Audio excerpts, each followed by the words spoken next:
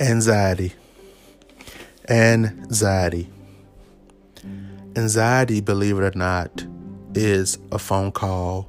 It is a voicemail that is constantly calling your phone. You're not answering, so it's leaving voicemails. It simply means it's time to respond.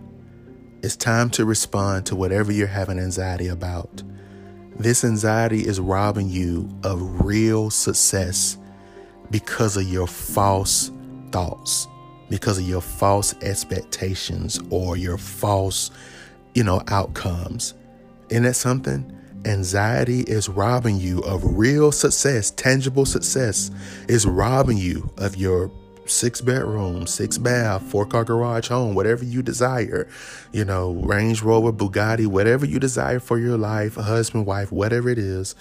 Anxiety is robbing you of that truth because of your false expectations. You have to remember, here's the thing. What if what you're having anxiety about is true? And what if it manifests itself? What if it happens? Okay, then what's the worst that can happen? Are you going to die? Are your children going to die? Are you going to be put out your home? The lights going to be cut off? Whatever you're having anxiety about, you can fix it, believe it or not. And you can fix it by responding. And anxiety is nothing but a bit bully. That's all anxiety is. It's a bully. And anxiety comes to rob you of your greatest moment. The greatest moment is when somebody locate purpose. The greatest moment is when somebody locate a voice. Is when you find your song. It's when you find your instrument. Man, this is a powerful episode. It's helping me. It's helping me. That's when anxiety has to be quiet. When you finally find your instrument. I say that because I remember in elementary school or middle school, I don't really remember, we had something called chorus, and that's where you went to play, instruments such as the trumpet, the clarinet, the flute. And I remember I was nervous about joining the chorus. I wasn't nervous that I wouldn't be able to sing or play an instrument. I was nervous because I didn't know which instrument I was good at. So I picked up all of the instruments and I was able to practice on all the instruments until I finally landed on the clarinet. And it's amazing how anxiety works. As soon as you get started and you get into your emotion, anxiety surely it gets off of you. It surely it lifts off of you because you're doing the unknown. You're telling anxiety, you are right. You are right. I'm nervous. I don't know what I'm doing. I can't sing. I'm not qualified, but I'm willing to give it a try. I'm willing to respond. And that put so much strength in me when I finally landed on an instrument. And I'm here to let you know that if your biggest fear come true, so what? Find your instrument, find your chord, find your spot, find your space, find where you fit. And this will cause anxiety to flee your life. This will cause anxiety to lay off on you, okay? To lay off of you rather. And this will give you a creativeness that you didn't know you had. Here's what I want you to know about anxiety. You have the power to create the outcome from beginning to end. You have the power to govern the outcome from beginning to end.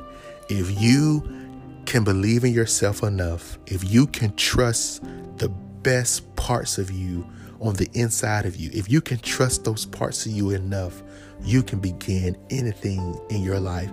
Anxiety is most full or at its apex when it is upon people who don't believe in themselves, when it's upon people who don't believe that they have something bigger than anxiety. You have to know that you have something on the inside of you that's bigger than anxiety, and you should trust that more than you trust anxiety. You should depend on that more than you depend on anxiety. You have to extract your courage, your strength, your push start from that place if you are going to have a life that you never had before. That's all that anxiety comes to do. It comes to rob you of a real reality. It comes to rob you of your real strength. I would have never knew that kind of strength or confidence had I not picked up that clarinet, had I not got that chorus done. And I thought to myself, wow, here I am nervous with all these false accusations in my head, all these false, and that's what anxiety does. It begins to accuse you of something that you didn't even do. It begins to put something on you that you didn't even do. For example, I'll never forget, I had started a new job. I didn't know the area that well, and I had got lost. And it was 1 o'clock, and I was supposed to have been back.